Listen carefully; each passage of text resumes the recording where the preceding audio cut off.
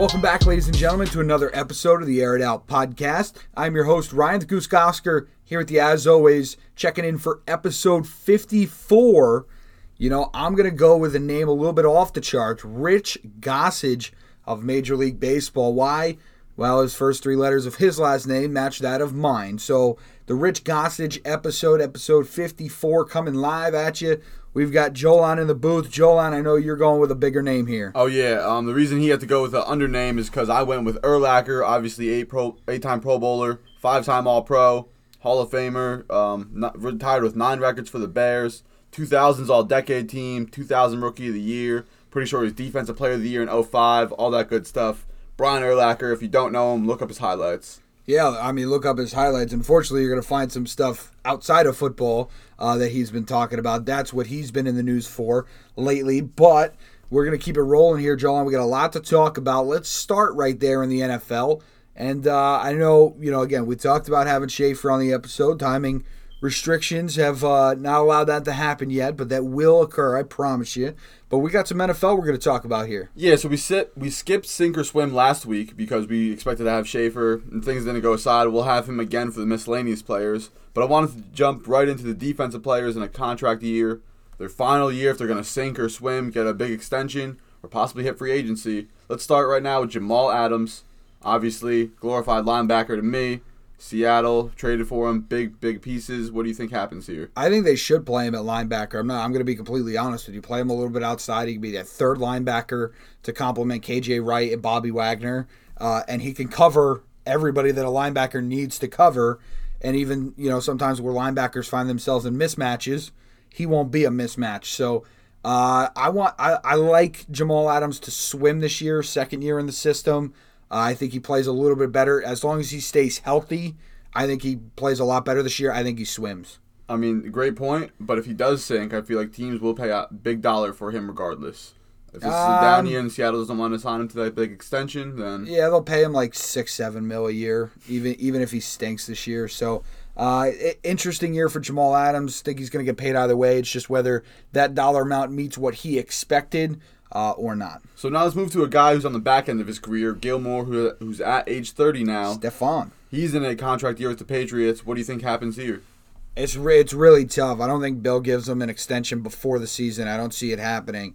But I do think Stephon Gilmore understands, he's not old by any stretch of the imagination, but he is getting up there in terms of his NFL career and the years he's putting and the mileage on his body. I do believe that he comes out this year, he's going to be frustrated because, like I said, I don't believe he gets the deal. But I think he swims. I think he's going to be good this year, a revitalized and re-energized Patriots organization. Now, whether that leads to playoffs or what, or another 4-win season, I can't tell you. But I think Stephon Gilmore rises to the occasion. Again, another guy that gets healthy and swims this year. Now let's go to his counterpart. Immediately, J.C. Jackson, also in a contract year. Do they retain them both? Who are the other? And do they both come back at all? It's interesting. You're going to have to... I would imagine Bill would pick one of them, and it's going to be whoever has the better year. J.C. Jackson a bit younger. Right, a bit younger, but, and we'll see the price tag. Now, my money would be on Bill re-signing him because of those factors we just stated, not necessarily the injury history. However, this year, I think he sinks. I don't think he has a good year at all. It just kind of works that way in the NFL where you really... Usually you can get one great corner and then everybody else is picking on the other one. So we're really going to find a lot about J.C. Jackson this year. We're going to find out a lot about him, a lot more than you already know. But I think he sinks this year. Let's go to guys in their fifth-year options right now after rookie year deals. Darius Leonard, who's in a contract year, sink or swim? I think he swims. That dude can challenge Michael Phelps swimming because... I'm kidding with that, but Darius Leonard is one of the best linebackers we have in this game right now. He's up there with Devin White. And notice, if you go through the top linebackers in this league, they're all young guys. They're all young guys just coming up. Darius Leonard, perfect fit, especially in Indianapolis. He'll get a mega deal. I think he swims this year. Let's go to an outside linebacker and a rush guy over in Pittsburgh, TJ Watt in the final year of his deal. Sink or swim?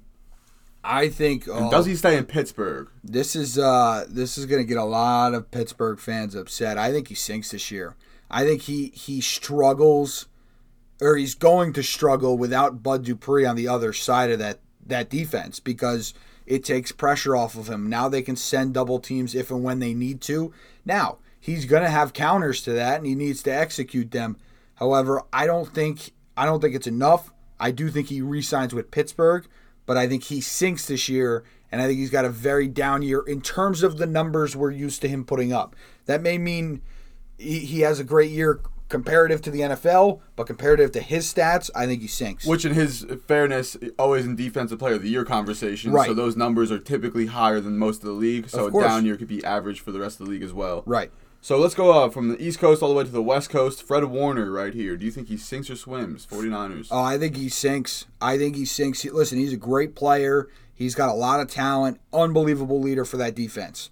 Robert Saleh leaving that defense, I think, is a lot bigger blow than people are giving credit. I don't care if Robert Saleh's brother is the next guy to step in as D coordinator. It will not be the same. And I think Saleh was just that good of a coach defensively. And Warner, again, as good of a player as he is, I think fed off of what Robert Saleh did and the schemes that he was able to put him in. And I think he sinks this year. And anyone that thinks, Shanahan can fix it, he's all offense. He's always been. He's leaned on Rob Saleh to do the defense for as long as he's been there, and it's worked out that way and pretty well for him. Let's move on to our last player right now in the sink or swim, Tyrann Mathieu. Where does he go? I think he swims because of the system that he's in. And I think Kansas City would be a fool to let him go. And I think he'd be a fool to want to go anywhere else. Now, money-wise, obviously, somewhere else is going to be able to pay him a lot more money than Kansas City can. But schematically and fit-wise, he's got to stay in Kansas City with Steve Spagnuolo. Love Steve, love Spags.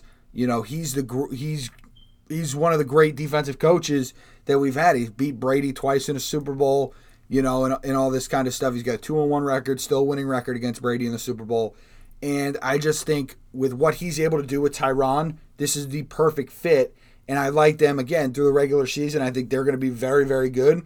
And I think that means he's going to play really good. So I think he swims. Let's just throw in a miscellaneous oddball right now due to the matchup that happened this past week with Rodgers versus Brady on the green, golfing, two of the best with Phil Mickelson and Bryson. Can't pronounce his last name right now. DeChambeau. There we go.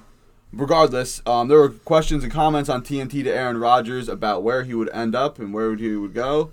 And he said he does not know. So Aaron Rodgers is now in our sink or swim. If he plays for Green Bay, does he swim or does he sink purposely? Yeah, he'll swim. He'll be fine.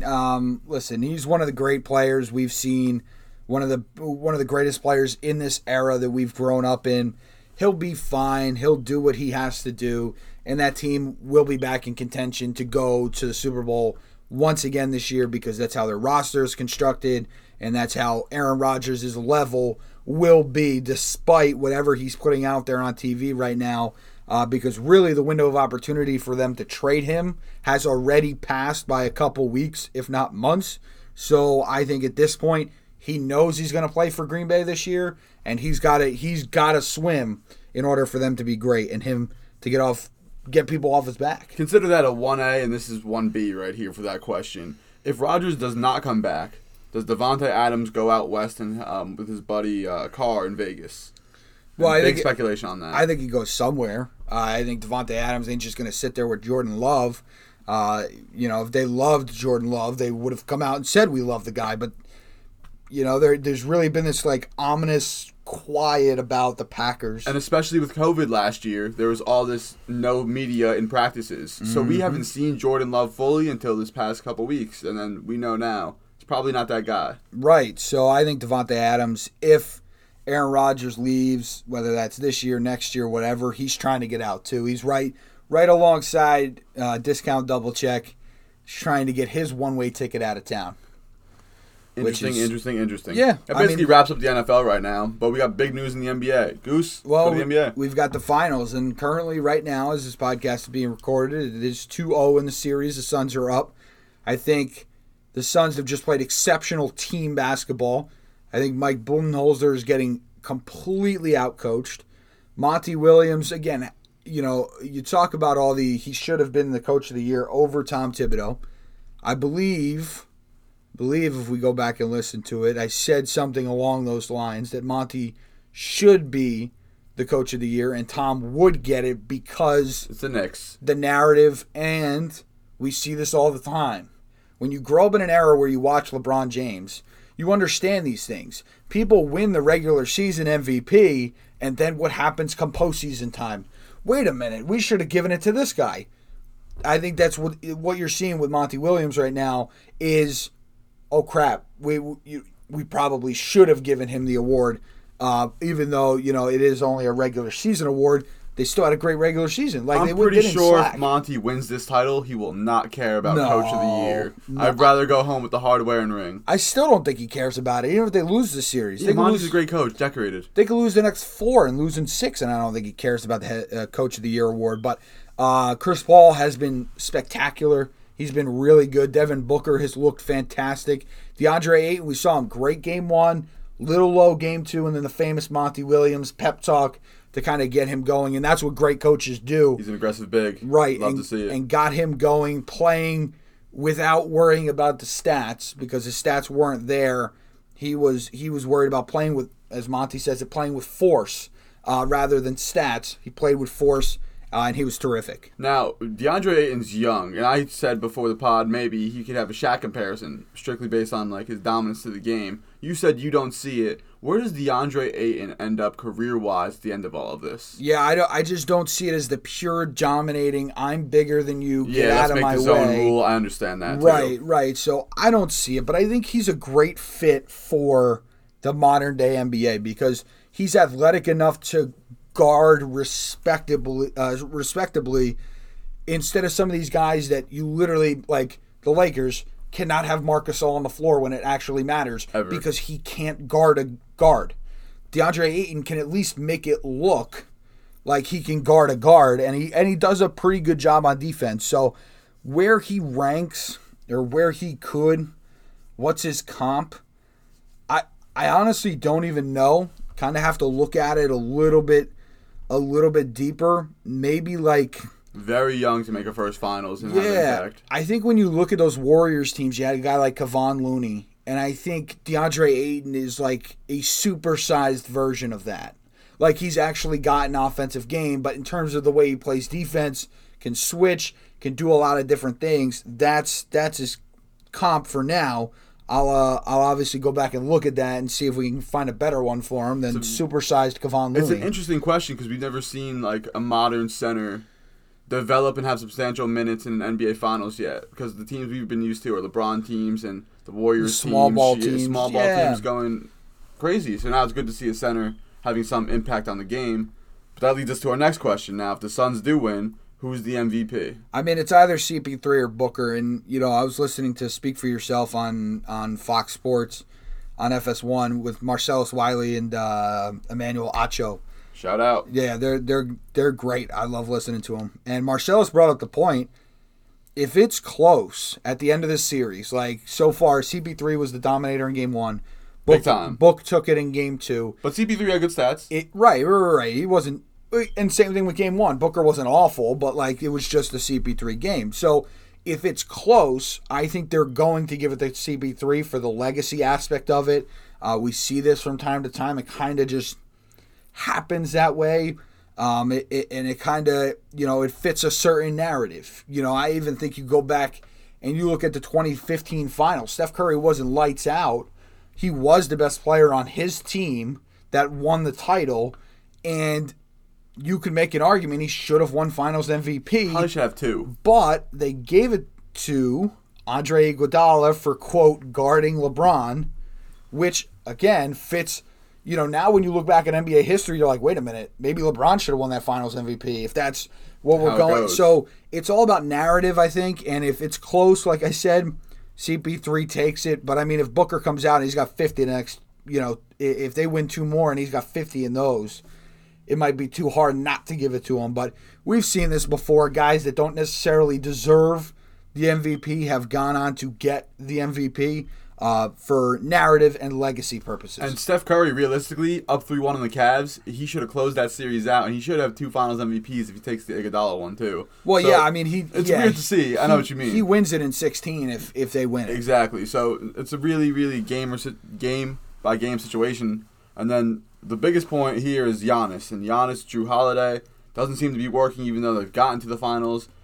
The Eric Bledsoe thing obviously didn't work, and now he's on his couch. So what's going on here? Do the Bucks keep intact if they lose? Well, by the way, first of all, Giannis's knee looks great. Yeah. He looks absolutely fantastic. He's superhuman. Now, I will tell you, I've had nasty hyperextensions that have torn part of my ACL in my knee before. And I've been back in 2 to 3 weeks. So Giannis to be back in a week and a couple days when he's getting 24 hours of treatment compared to the 3 hours a day treatment that I was getting doesn't necessarily surprise me as much as I think it does everybody else. It surprises me. However, he looked great in terms of, maybe he was trying to feel. No, he looked good from Jump Street. And again, I just think there's still holes in his game that I think are holding his team back just a little bit. I mean, it's not just his game. He dominated the game too, and they still came up short. It's kind of the outside pieces now around him. Who do you think the Bucks either need to bring in or let go for this thing to really flourish? The Suns were 1 move away with Chris Paul. Right. What's the one move for the Bucks? I don't know if there is one. I think they have to be more consistent. Like, it's just that simple. And here's the problem. The players are inconsistent, and Bud's consistent with his message. He's got the same message before every game. Yada, yada, yada, play random, yada, yada, yada, run, whatever. And so, but Chris Middleton's got to be more consistent. You cannot go from 38 in a closeout game against Atlanta to then shooting. The numbers are probably want to make me throw up if I read you them from game 1 and 2. They're probably disgusting. Drew Holiday, he goes from scoring 7 big points in game 7 against the Nets to being, I think he took 14 shots in the first quarter in game 2. Like, they're just not efficient, and they're wildly inconsistent, and they play better at home, which tells me they're more like role players than they are star players, which, again, you could, because if you look at the splits between Drew Holiday and Eric Bledsoe right now, they're nearly identical, and you gave up 3-4 first-round picks to get Drew Holiday. And it's wild, because that's exactly how it's playing out. And then Brook Lopez, obviously, phenomenal in the playoffs so far right now, and then he's basically disappeared, so it's very, very weird to see the Bucks take a turn like that. That's because on the defensive end, they're making it a point to go at Brook Lopez because no matter where you are, they can't match up with him. Great point, great. I mean, that basically wraps up the NBA for now. We will get into NBA free agency as the finals wrap up and all that good stuff. Obviously, who lands where, who does LeBron pick up, because the Lakers are going to add somebody, and we will get into all that good stuff coming up. Yeah, but let's talk some baseball, Jolan. We're headed into the MLB All-Star game, All-Star weekend, whatever you want to call it. And some teams looking good, some teams looking bad. Where do you want to start in this in the Major League Baseball world? Yeah, let's start right now for teams who could possibly make a late playoff push, or if they're just not going to make it at all after the All-Star break. Let's start with the Yankees right now. 8 games out of first place. Obviously, the Rays and Red Sox. Red hot. Red Sox first team to 50 wins. Who do you like here? Do the Yankees come back, or do one of these teams, the Rays or Red Sox, close it out? Well, I think the Red Sox are much like me. They're going to hate this break that they're going to get because they've been playing so well. You like to keep that rhythm. Now, what I will tell you is, if you're a Red Sox fan, I think your biggest concern comes in these first 2 weeks after the All-Star break. And you might ask why. Because the Yankees go four against the Sox, 2 against the Phillies, and then 4 against the Sox. That's 8 games right there, that will, if you're the Red Sox, you either got to split them or you got to win. That's, if you get swept twice, there's your lead. It's gone. So, but again, if you sweep or if you go up, then you're looking at a massive lead of proportions that it would take 3 Mets Wilpons teams to blow. But so that 8-game stretch, look out for that 8-game stretch right after the All-Star break. Listen, I think the Yankees get to the postseason. They're too talented. And, they still got Garrett Cole, who's a top 5 pitcher in baseball. That's unquestionable. He's had some bad starts. They all have bad starts. He's had some rough ones. He's been out, I believe, before the 4th inning in his last 2 starts. And then what did he do the other night? He came back and throw a 1-0 complete game shutout against the Astros, where Aaron Boone went to take him out in the last batter, and he basically told him to go take it and shove it up where the sun don't shine. That's what you do when you're good, though. Yep, and he finished the game, and it was a complete game. It was unbelievable. Great effort, 130 pitches, I think, something like that. And he was just great. So the Yankees still have a lot of talent on this team. They got to get a left-handed bat somewhere. I don't know if they got some dude in AAA, AA, single A. I don't really care. They've got to find a lefty power bat to start hitting it over the 140-foot fence in right field that Yankee Stadium seems to have. You got to use that to your advantage. They got to get a lefty. Let's keep it in the AL. We'll go from the East to the Central right now. Obviously, the White Sox are in first place right now, 53-35. White hot, literally. 31 wins at home, best home team in the MLB. But the Indians are 7.5 games back. What do you think the Indians do here? Do they make a push and close it, or do the White Sox say white hot? I don't. I think, we talked about this. I think the Indians have overachieved so far this year, and they're 7.5 games out. I think that's a bad recipe. If you want to stay on the Boston train, what we talked about, we predicted earlier in the year, you could say they overachieved, but at least they overachieved and they're in first place. Boston just figured out how to win and put pieces together. Right. No matter who they sell. But for the Indians, you overachieved and you're still 7.5 out.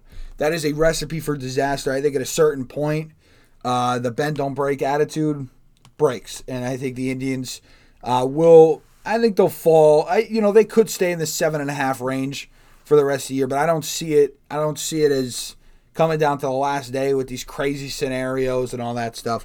I think the Indians either sit where they are or fall off. They actually fell off a little bit this past week. They were 3-7 in their last 10. Oof. So obviously their games back have been dropping, and you might be right. They might be on a downward spiral. From the AL Central, we go to the AL West. Now there's 4 marquee teams right here to talk about. Oh boy! Because all of them can make a push in the late season. One of them's going to frustrate you. It's the Angels. Oh. The Seattle Mariners, the Angels are 9 games back. Excuse me. The Mariners are 6 games back. The A's are 3.5 games back, and the beloved Astros of baseball are in first place. Obviously, no games back. Who do you think closes out with these 4 teams and makes the late push? I think eventually the Astros take it. I really do. You look up and down that lineup, and I'm watching the Yankee game the other night because my buddy's a Yankee fan, and we were at his party, and we were watching it. I was watching it with my brother and his son. And it seems like everybody in that lineup hits 300, at least.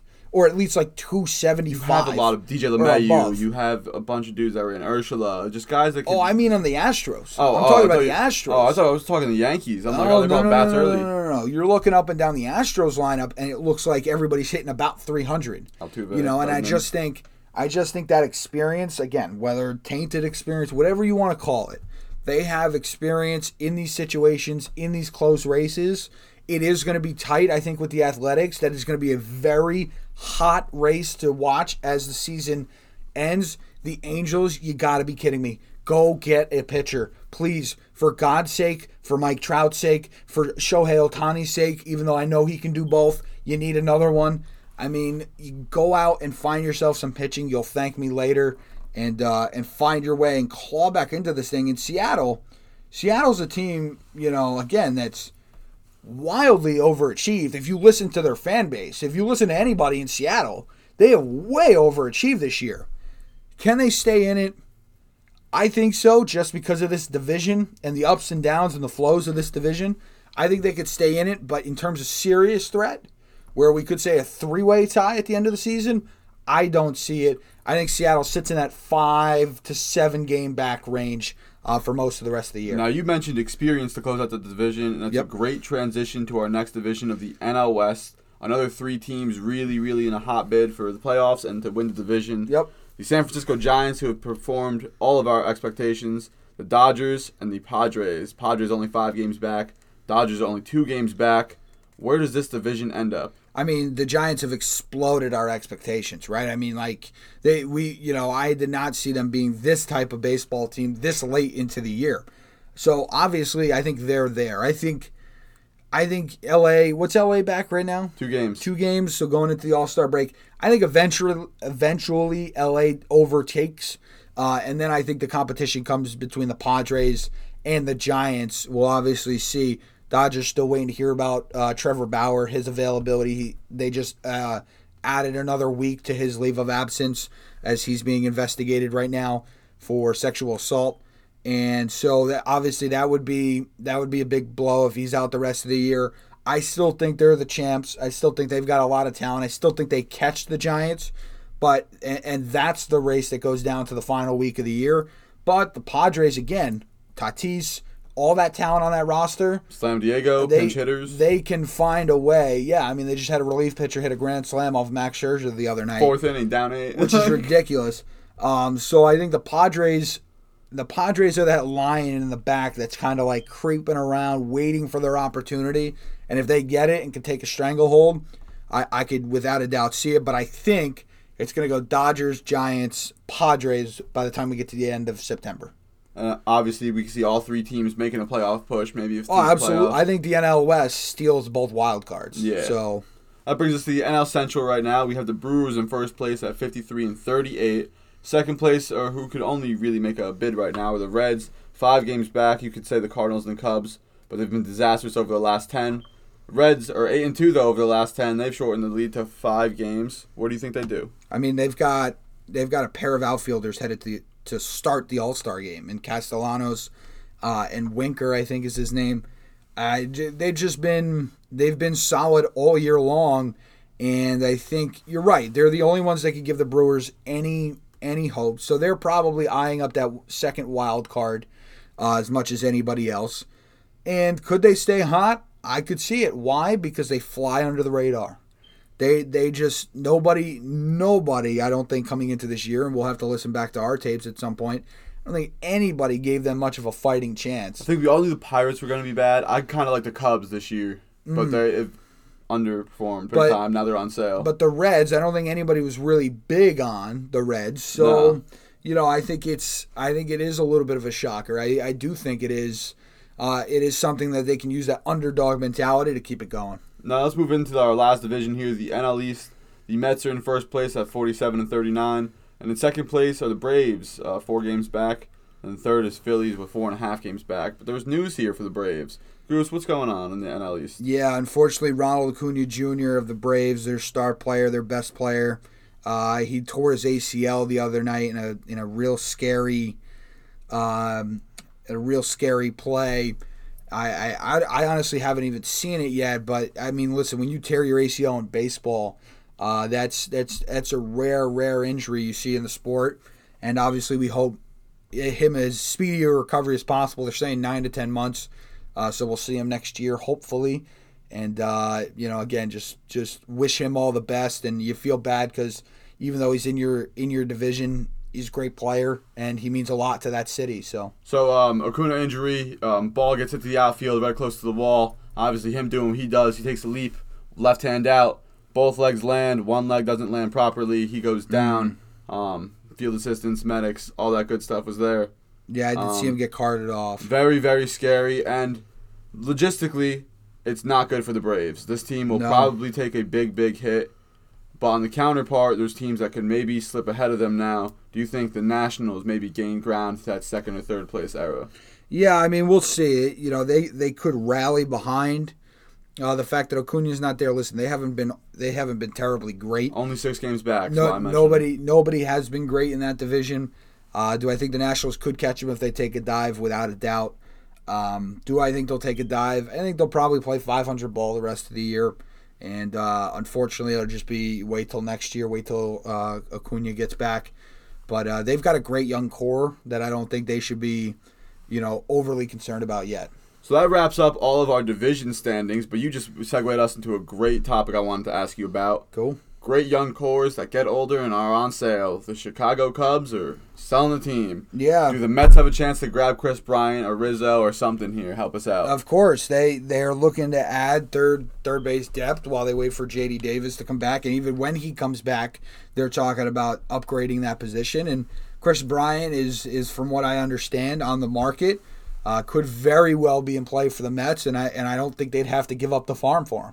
So here's the thing. You could have J.D. Davis play a couple spots around the infield, and he'll still perform well. That could give Lindor days off needed down the stretch. Right. That could give a bunch of guys needed time in the playoffs. I think we got to pursue one of them. Well, it's interesting because the Mets are running into a very good problem right now. They have a lot of guys that are still hurt that are going to come back, and you've got a lot of guys that have proven a lot. Like Jose Peraza has been great. Villar's been great. Pilar's been great. McKinney, since we got him from the Brewers, he's been great. All these guys have been great, and we're still going to get, the core back, and you're like, who's out? And I honestly, who's out? Who goes down? I asked you who the Mets retain and who we think end up leaving. Nimmo, all those guys.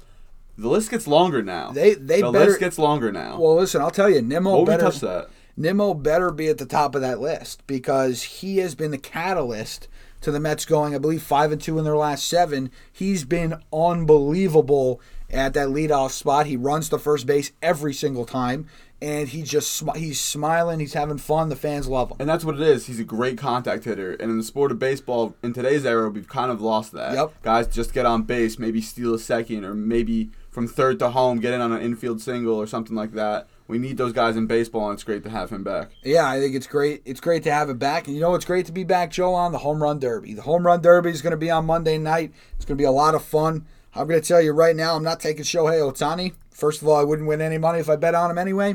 But I'm going to take homeboy Pete Alonso to go back-to-back. The polar bear has started to wake up in the past few weeks. He's starting to hit the ball out of the ballpark at the rate we saw him his rookie season. He hit the home run off of Chapman on 4th of July weekend, and I like Pete Alonso to go back-to-back in the Home Run Derby. Okay, let me paint the picture for all you listeners that don't see the bracket. Let's go, Michelangelo. Number 1 is Ohtani versus number 8 in Soto in the first round. Second matchup of the first round is Salvador Perez versus Pete Alonso in the 4-5. 2 versus 7 is Joey Gallo versus Trevor Story, and 3 versus 6 is Matt Olson versus Trey Mancini. Now, I'm going to pick Matt Olson because I do not like the matchup of Ohtani and Alonso, of anybody to win that. You think they're going to... Well, first of all, but they might wear themselves out, Exactly. That's going to be a big second round. Olson has an easier path to the finals. I think he takes less swings to move on, and he's fresh for the finals. I got my money on Matt Olson. Interesting. So you got Olson, I got Alonso. Nobody's got Ohtani. Ohtani's no money to win there. You hear Ohtani hasn't taken batting practice the entire year? I call bluff. That's his hitting coach said that. Okay, that's ridiculous. I thought it was like a reporter. That means he just shows up to the ballpark and hits dingers. That's crazy. Awesome. That is fantastic. But that's for baseball. That's going to wrap it up for baseball, and we'll get into a little miscellaneous stuff, which we usually do at the end, Joel. And unfortunately, we got some bad news this week.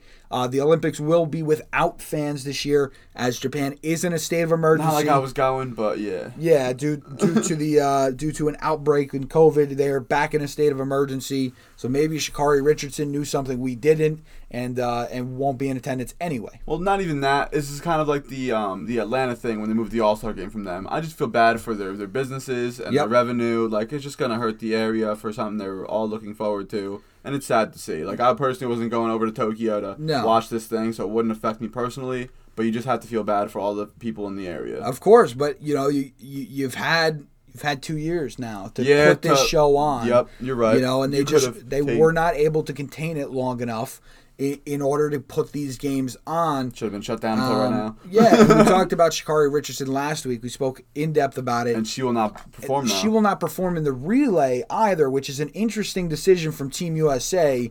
I'm not 100% sure why, considering the Olympics is when you're supposed to put your best out there, 1 through 4. This isn't the playground in 4th grade where everybody, including little Timmy's, got to play. That's not how this works. Batting order goes from 1 through 25 because everything needs to kick and kick ball. Exactly. That's not what this is. You're supposed to be putting your best athletes out there, and I think blatantly not putting your top runner out there is disgraceful in a sense. I think if you're the United States, again, I'm sure there's reasons. I'm sure it's got a lot to deal with this, but that to me is an embarrassment because you are blatantly not putting your best players on display who want to be there. It's not like basketball where they're not putting LeBron out there. LeBron doesn't want to be there. You know, like that's different. She wants to be there, and they told her no.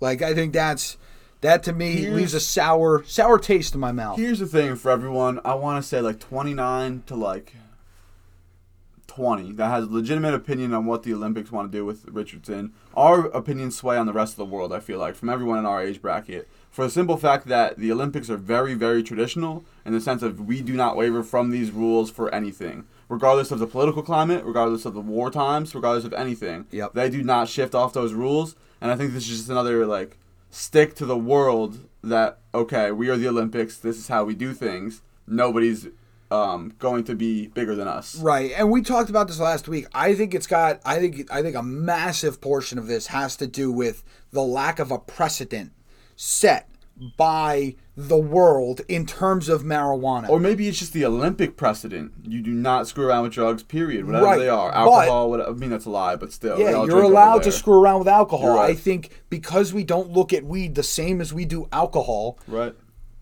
we don't have a clear precedent. Alcohol has a clear precedent. You shouldn't do it while you're going to the Olympics, but even if you do it, it's your fault.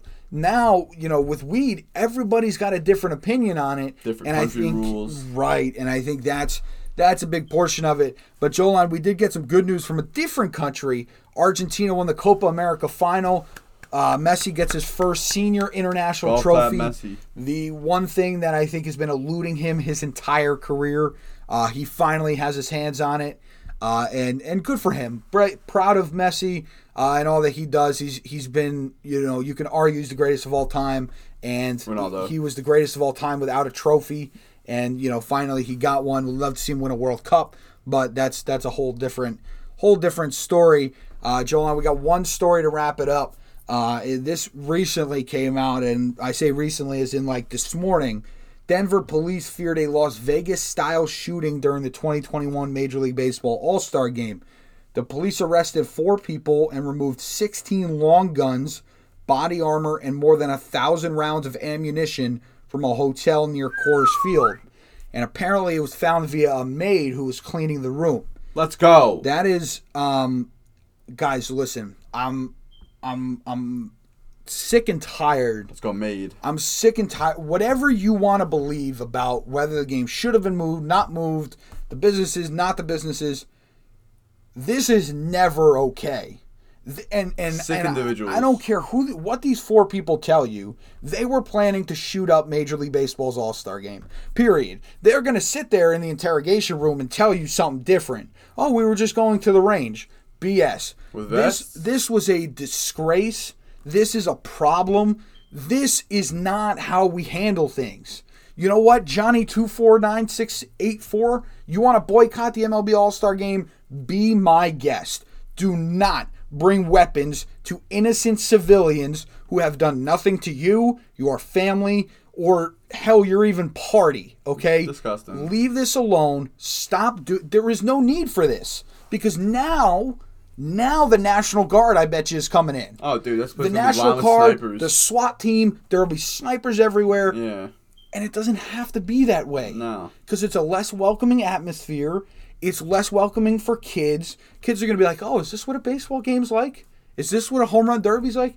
No, it's not. But you've got these crazy people that are willing to do whatever to prove their point. That just sold 500 tickets to FBI in plain clothes. That's exactly what that just did. There's Oh, going to yeah. be a bunch of unmarked police officers throughout that crowd, I bet. And I firmly believe, even though with all that security, something will happen. I don't know the extent of it. I don't know if they get caught before they act, but I do believe something will happen despite what they just confiscated. I think somebody's going to try to do something because people are extremely, extremely over the edge about this stuff and completely inconsiderate. And I bet you those 4 people might not even be baseball fans. It is baseball. It's never that serious. No, none of these games are. Yeah, never that serious. And people that act like that are obviously out of their mental. They cannot hold 2 cents of any conversation because they're just not, or totally there. Like, they might be acting normal and speaking normal, but they will never be a normal human. Do not act like that, folks. And here's my thing. If you're going to boycott it... I'm about to curse. We don't curse here, but terrible. Why are you spending your money because they were clearly bought tickets to go to the game. Yeah, 'Cause scumbags. you have to get in somehow. Scumbags. They bought tickets. They sent Major League Baseball money after Major League Baseball did something that they hated enough to try to shoot up their All-Star game. Why wouldn't you just save the money, stay home, turn the TV off, watch Dancing with the Stars, do literally whatever you want? I'm glad we could talk about this instead of the aftermath. I Yeah, really am. I shout am- out that maid. I She's am the too. trooper of this. And I shout am out too. police department, all law enforcement. We stand with you guys. And You that- don't stand with them? That's Pish posh. that's brutal, by the way. That is tough to find when in terms of like emotionally when you walk in and you see that stuff. That is tough for that maid. So again, shout out to her and everything that they're doing. Again, I hope nothing happens on Monday or Tuesday night, but it could get scary here. Well, what's going to happen now is that whole entire hotel is going to be swept head to toe by the FBI. I think all of them will. Well, in no, the area. so they didn't buy tickets to the game. They're planning to sit in their window at Coors Field. I'm reading it. There's more. Joe Pompolino's coming out with more. So we're obviously going to stay in tune with this because a bunch of people are going to jail. But yeah. So they were trying to sit in a window from They a were going hotel. to be snipers. 1 block from Coors Field with 16 guns and 1,000 rounds of ammunition. Guarantee that hotel gets swept now and everyone's safe. Lord only knows what damage could have been done there. But that's going to wrap it up for episode 54. An intense ending. An intense ending to another great episode, another fun episode. You can always reach out to me on Twitter and Instagram at Goose on the Mic. Same handle for each social media. Jolan, how might the people be able to find you and the podcast? Yeah, you can follow me on Instagram and Twitter at Good Old Joel's. You can follow us on Twitter at airitOut.podcast and Instagram at podcastairitOut. Any questions, comments, concerns, or compliments, you can reach us at those. And again, stay safe, folks. Yeah, we're gonna hopefully everybody stay safe. Enjoy the All-Star game. And know the Mets hopefully will keep it on roll against Pittsburgh Pirates. Next week we'll be back with episode 55. We'll see. Maybe we get Schaefer in the booth. We got to try before we head our separate ways, and we will definitely make sure that happens for you. But Jolan, I already thinking next week is the Jolan episode 55. Yes, sir. So we'll keep it rolling until next week, until episode 55, and until Pete Alonso wins the home run derby. Put it in the books. Money on Matt Olson.